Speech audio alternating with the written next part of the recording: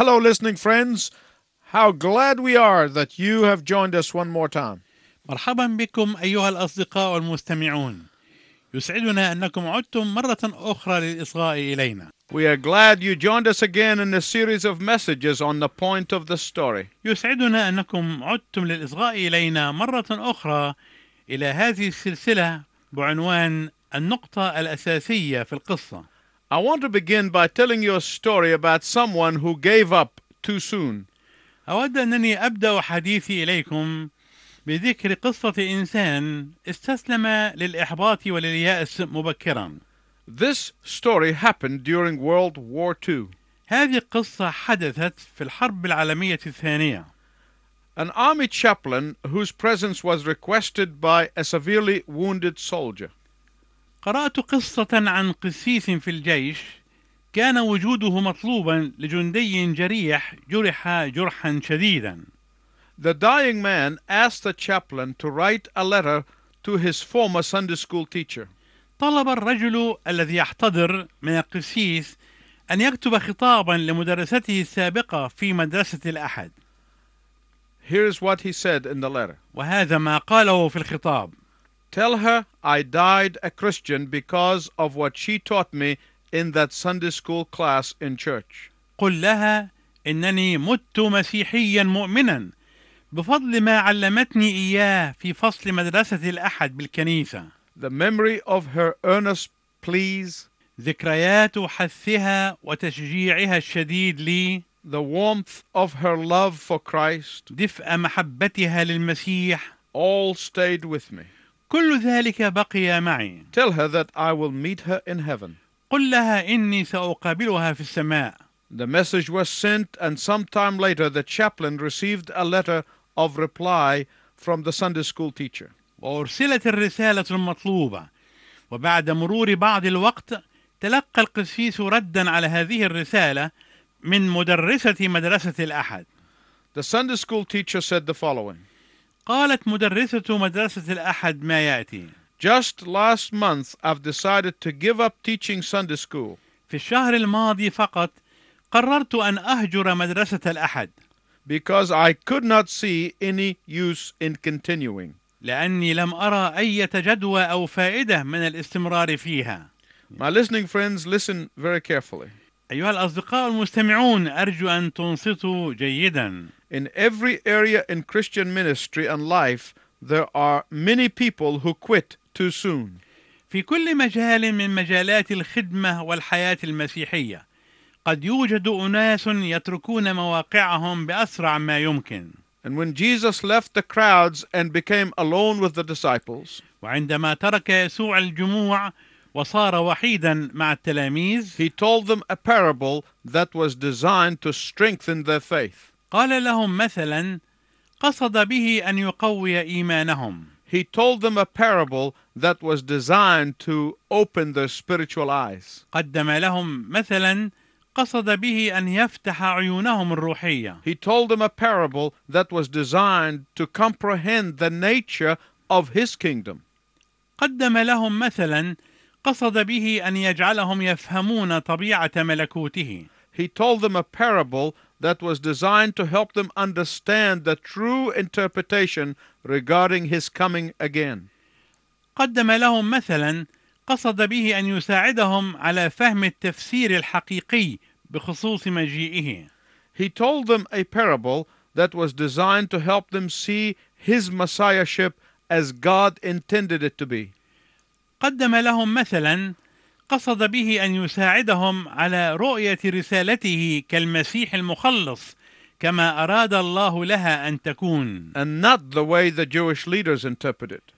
وليس بحسب الطريقة التي فسرها بها قادة اليهود. I am certain that at times the disciples were being tempted to question Jesus' messiahship.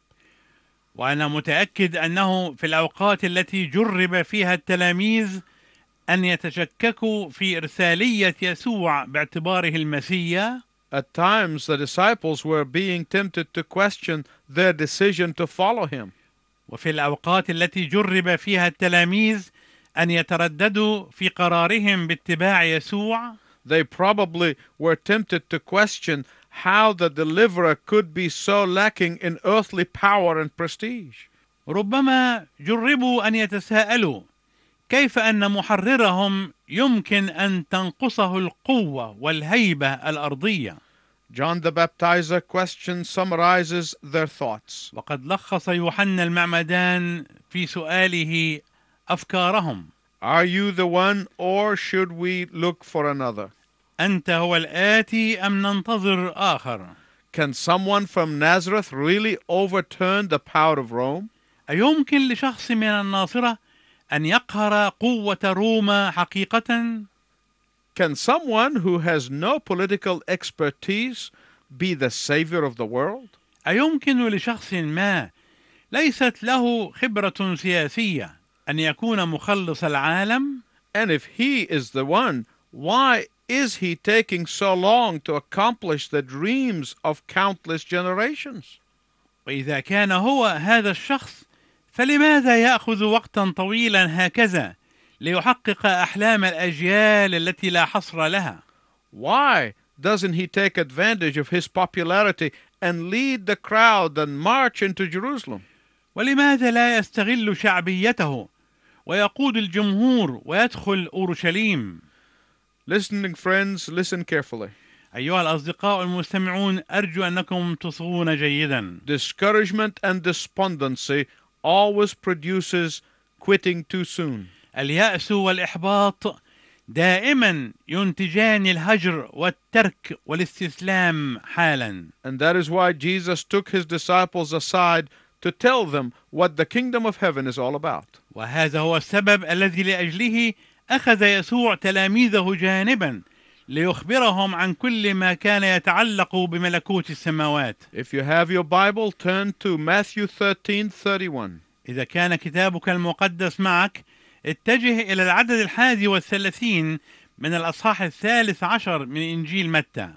Jesus said, قال يسوع: "The kingdom of heaven is like a mustard seed which a man took and planted in his field." يشبه ملكوت السماوات حبة خردل أخذها إنسان وزرعها في حقله. The parable of the mustard seed is the second parable we shall look at in this series of messages we call the point of the story. وهذا المثل عن حبة الخردل هو المثل الثاني الذي سوف نتأمل فيه في هذه السلسلة من الرسائل المسماة النقطة الأساسية في القصة. Mustard was an herb that was widely used back then.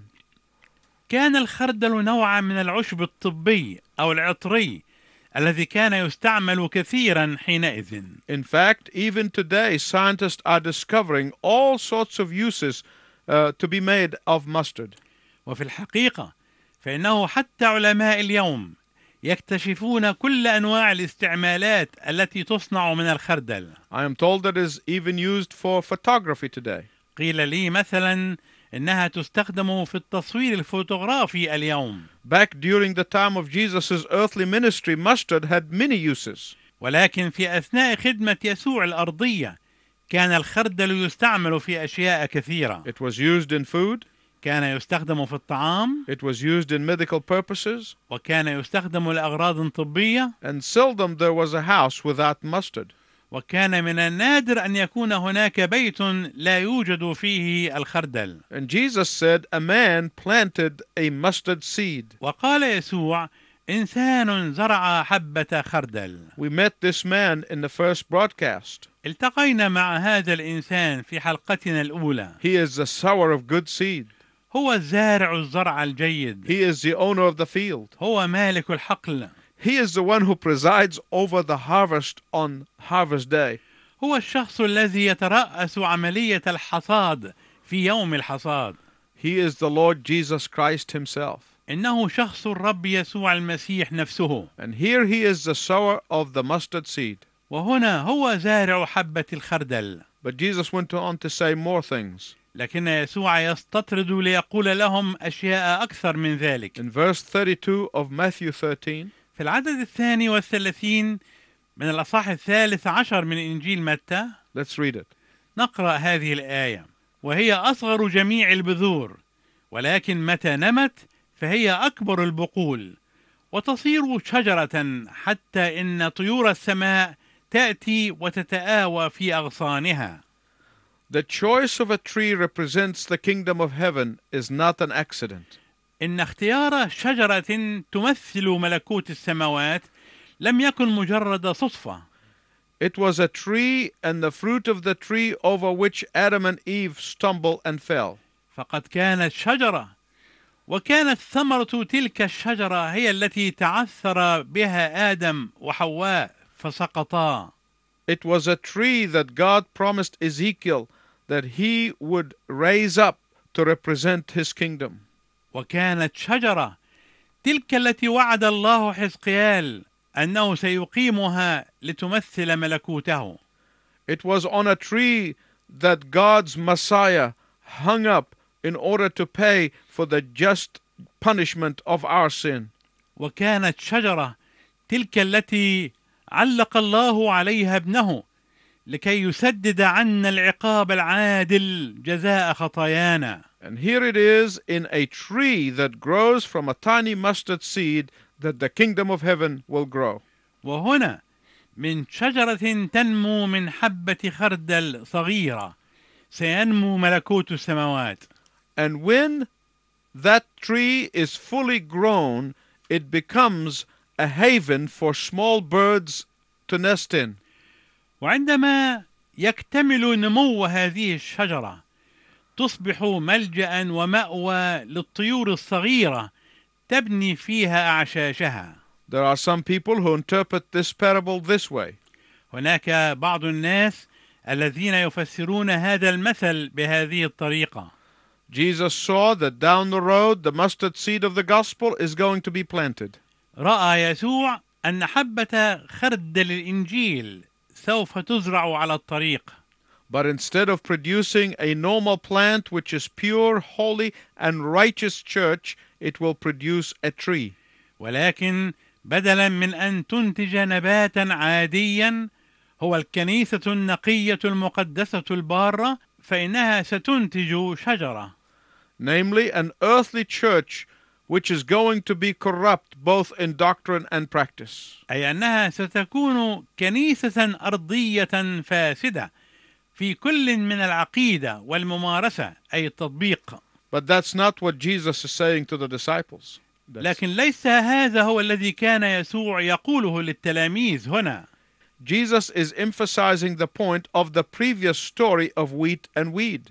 يسوع هنا يؤكد النقطة الأساسية للقصة السابقة، قصة الحنطة والزوان. He is saying, don't judge by appearances. كأنه يقول لا تحكموا حسب المظاهر. He is saying, don't be mistaken by the size of the mustard seed. كأنه يقول لا يخدعكم حجم حبة الخردل. He is saying, don't think that because I did not come with swords and horses that I am powerless. كأنه يقول لا تظنوا أني ضعيف وعاجز لأني لم آتي إليكم بالسيوف والخيول.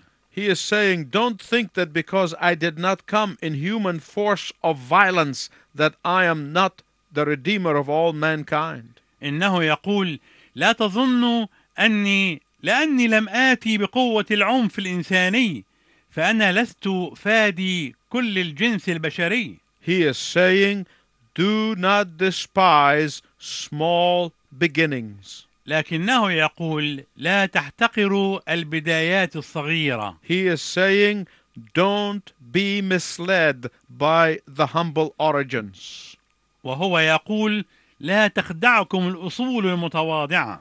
He is saying, don't let the current opposition to me by the Jewish leaders blind your vision for the future blessings. إنه يقول لا تدعوا معارضة قادة اليهود الحالية لي تعمي عيونكم عن رؤية البركات المستقبلة. Jesus knew that his disciples could relate to what he is saying in this parable. كان يسوع يعلم أن تلاميذه سيربطون ذهنيا بين ما يقوله لهم في هذا المثل. Why? لماذا؟ Because they understand the significance of the tree in Nebuchadnezzar's dream which Daniel had interpreted. لأنهم يفهمون مغزى الشجرة في حلم نبوخذ نصر الذي فسره دانيال. The Babylonian Empire symbolized by a tree. فالإمبراطورية البابلية كان يرمز لها بشجرة عظيمة. It brought prosperity and blessings to the entire region of the known world. جلبت الازدهار والبركات على كل المنطقة المعروفة من العالم في ذلك الوقت. So what is Jesus saying then? فماذا أراد يسوع أن يقوله هنا؟ He is saying that my opponents may look to be triumphant now, but please withhold your judgment. إنه يقول: خصومي قد يكونون منتصرين الآن، ولكن تريثوا قبل إصدار حكمكم. My enemies may seem to be gaining the upper hand now, but just be patient. أعدائي قد يبدو أن لهم اليد العليا الآن، ولكن صبرا. My opposition may be fierce now, but you just wait. إن معارضتي قد تكون شرسة الآن، ولكن انتظروا قليلا. Wait until I have risen from the dead, انتظروا حتى أقوم من الأموات، and I shall draw all men unto myself. وسأجذب إلي الجميع. When I am risen from the grave, عندما أقوم من القبر I will bless all those who put their trust in me. سأبارك كل أولئك الذين وضعوا ثقتهم في. When I am resurrected, عندما أقام من الأموات I will be the power of God unto salvation. سأكون قوة الله للخلاص. So Jesus was assuring them that there is more than meets the eye. وهكذا كان يسوع يؤكد لهم أن هناك أكثر مما تستطيع العين أن ترى. This is a parable of encouragement. هذا مثل تشجيعي. This is a parable of vision. هذا مثل رؤية. So what is the point of the story? فما هي النقطة الأساسية إذن في هذه القصة؟ The point of the story is this.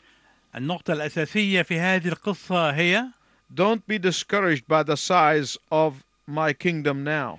لا تفشلوا بسبب حجم ملكوتي الآن. Don't be discouraged by those who mock me now. لا تحزنوا بسبب أولئك الذين يستهزئون بي الآن. Don't be disappointed by those who doubt me now. لا تيأسوا بسبب أولئك الذين يشكون في الآن. But rather look forward to the day when the mustard seed becomes a tree. ولكن بالحري تطلعوا إلى ذلك اليوم الذي تصبح فيه حبة الخردل شجرة. There is a principle here to the point of the story. هنا مبدأ للنقطة الأساسية في هذه القصة. When a person turns to Jesus Christ in faith, عندما يتجه شخص ما للمسيح بالإيمان، God the Holy Spirit puts a mustard seed of faith in their heart. فإن الروح القدس يضع حبة خردل الإيمان في قلبه. How will the seed grows into a tree of faith depends upon your obedience. أما عن جودة النمو هذه الحبة لتصبح شجرة إيمان، فإن الأمر هنا يتوقف على طاعتك. In a previous message, we saw how the weed could never destroy the wheat. في رسائلنا الماضية رأينا كيف أن الزوان لا يمكن أبدا أن يحطم الحنطة. Never. أبدا. I don't care how much evil is in the world now. أنا لا أعرف أبدا حجم الشر الموجود في العالم اليوم. It can never destroy the faithful ones. لكني أعرف أنه لا يمكن أبدا أن يدمر المؤمنين. You have Jesus' own word on it, for he said the gates of hell shall not overcome it. وهذا نص ما قاله يسوع: وأبواب الجحيم لن تقوى عليها. So many of us, like the woman who called the general manager of the store, كثيرون منا يشبهون المرأة التي اتصلت بالتليفون بالمدير العام للمحل التجاري، and she told him that she has lost her valuable diamond brooch. وأخبرته أنها فقدت دبوسها الماسي الثمين جدا When she was in the store in the night before. عندما كانت في متجره الليلة السابقة. The manager told her to hold the line and he will conduct a search. فطلب منها المدير أن تظل ممسكة بالتليفون، وبدأ فورا البحث عن الدبوس المفقود. And the brooch was found. ووجد الدبوس. But by the time the manager got back on the phone, the woman hung up the phone. ولكن بمجرد أن عاد المدير إلى التليفون كانت المرأة قد أغلقت التليفون. She never called back again. ولم تتصل المرأة بعد ذلك أبدا. They waited for her to call again, but she never did. وانتظروا منها أن تتصل مرة أخرى بالتليفون ولكنها لم تفعل ذلك أبدا. He put a notice in the newspaper, but no response. ونشر المدير إعلانا في الصحف ولكن بلا مجيب. But isn't that how many Christians live their Christian life? أليس بمثل هذا الأسلوب يعيش كثيرون من المسيحيين حياتهم المسيحية؟ We come to the Lord and ask for His blessings. نحن نأتي إلى الرب لنطلب بركاته. We come to the Lord and ask for His power. نحن نأتي إلى الرب لنطلب قوته. But then we could never stay on the line long enough to receive from His hand. ولكننا حينئذ لا نستطيع البقاء في الصف مدة كافية لنتقبل استجابته. We hang up too soon. نحن نغلق الاتصال بسرعة شديدة. We give up too soon. نيأس بسرعة شديدة. We judge by appearances. نحن نحكم بالمظاهر. We live by sight. نحن نعيش بالعيان. And we get bogged down in worldly wisdom and miss out on the blessings. ونحن نغوص في الحكمة الدنيوية العالمية فنفقد البركات. God wants to demonstrate His spiritual power through His obedient children.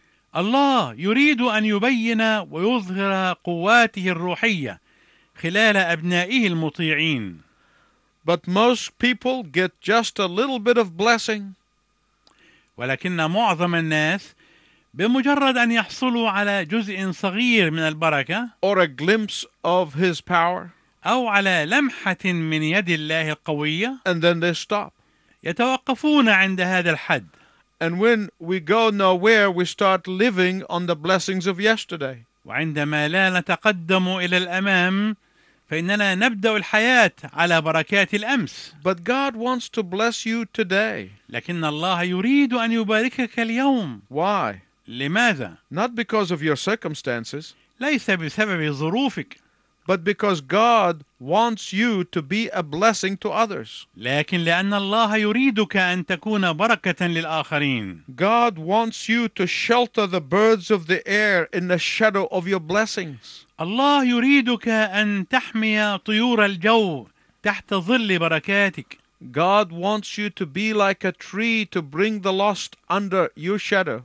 الله يريدك أن تكون شجرة تأتي بالضالين ليكونوا تحت ظلك. My listening friends, as I conclude, I want to ask you several questions. أيها الأصدقاء المستمعون، ونحن نقترب من نهاية حديثنا، أود أنني أسألك بضعة أسئلة. Have you given up on someone for whom you have prayed for years? ترى هل يئست بسرعة من شخص ما ظللت تصلي لأجله سنوات عديدة؟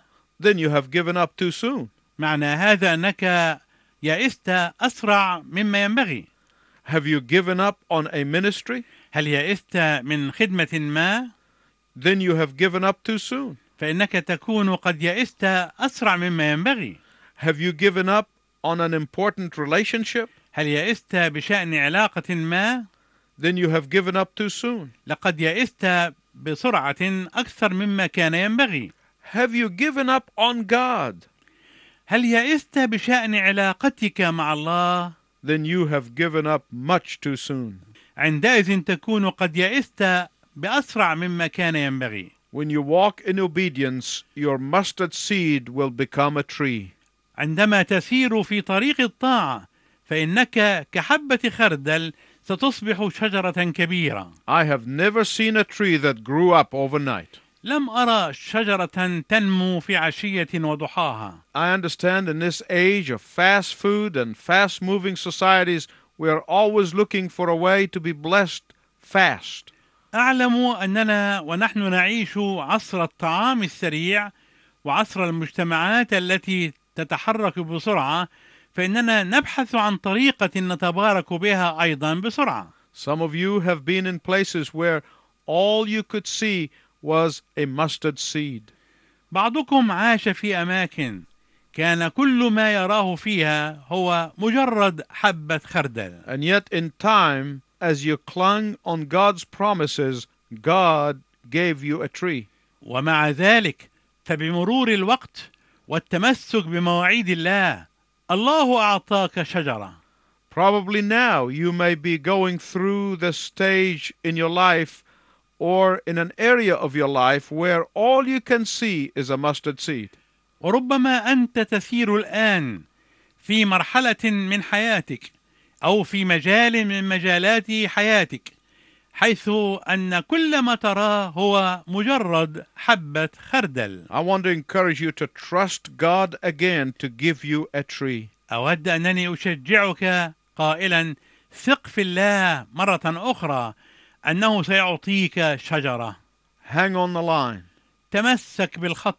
Wait for God. واستمر في انتظار الرب. Until we meet again, I wish you God's richest blessing. وإلى أن نلتقي معا في المرة القادمة أرجو لك بركات الله الوفيرة.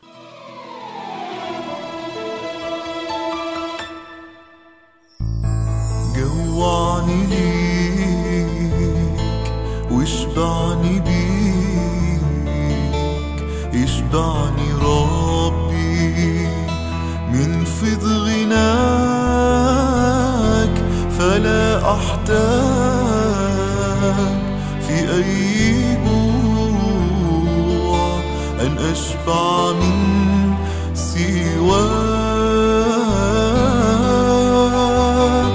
أن أشبع من سواك.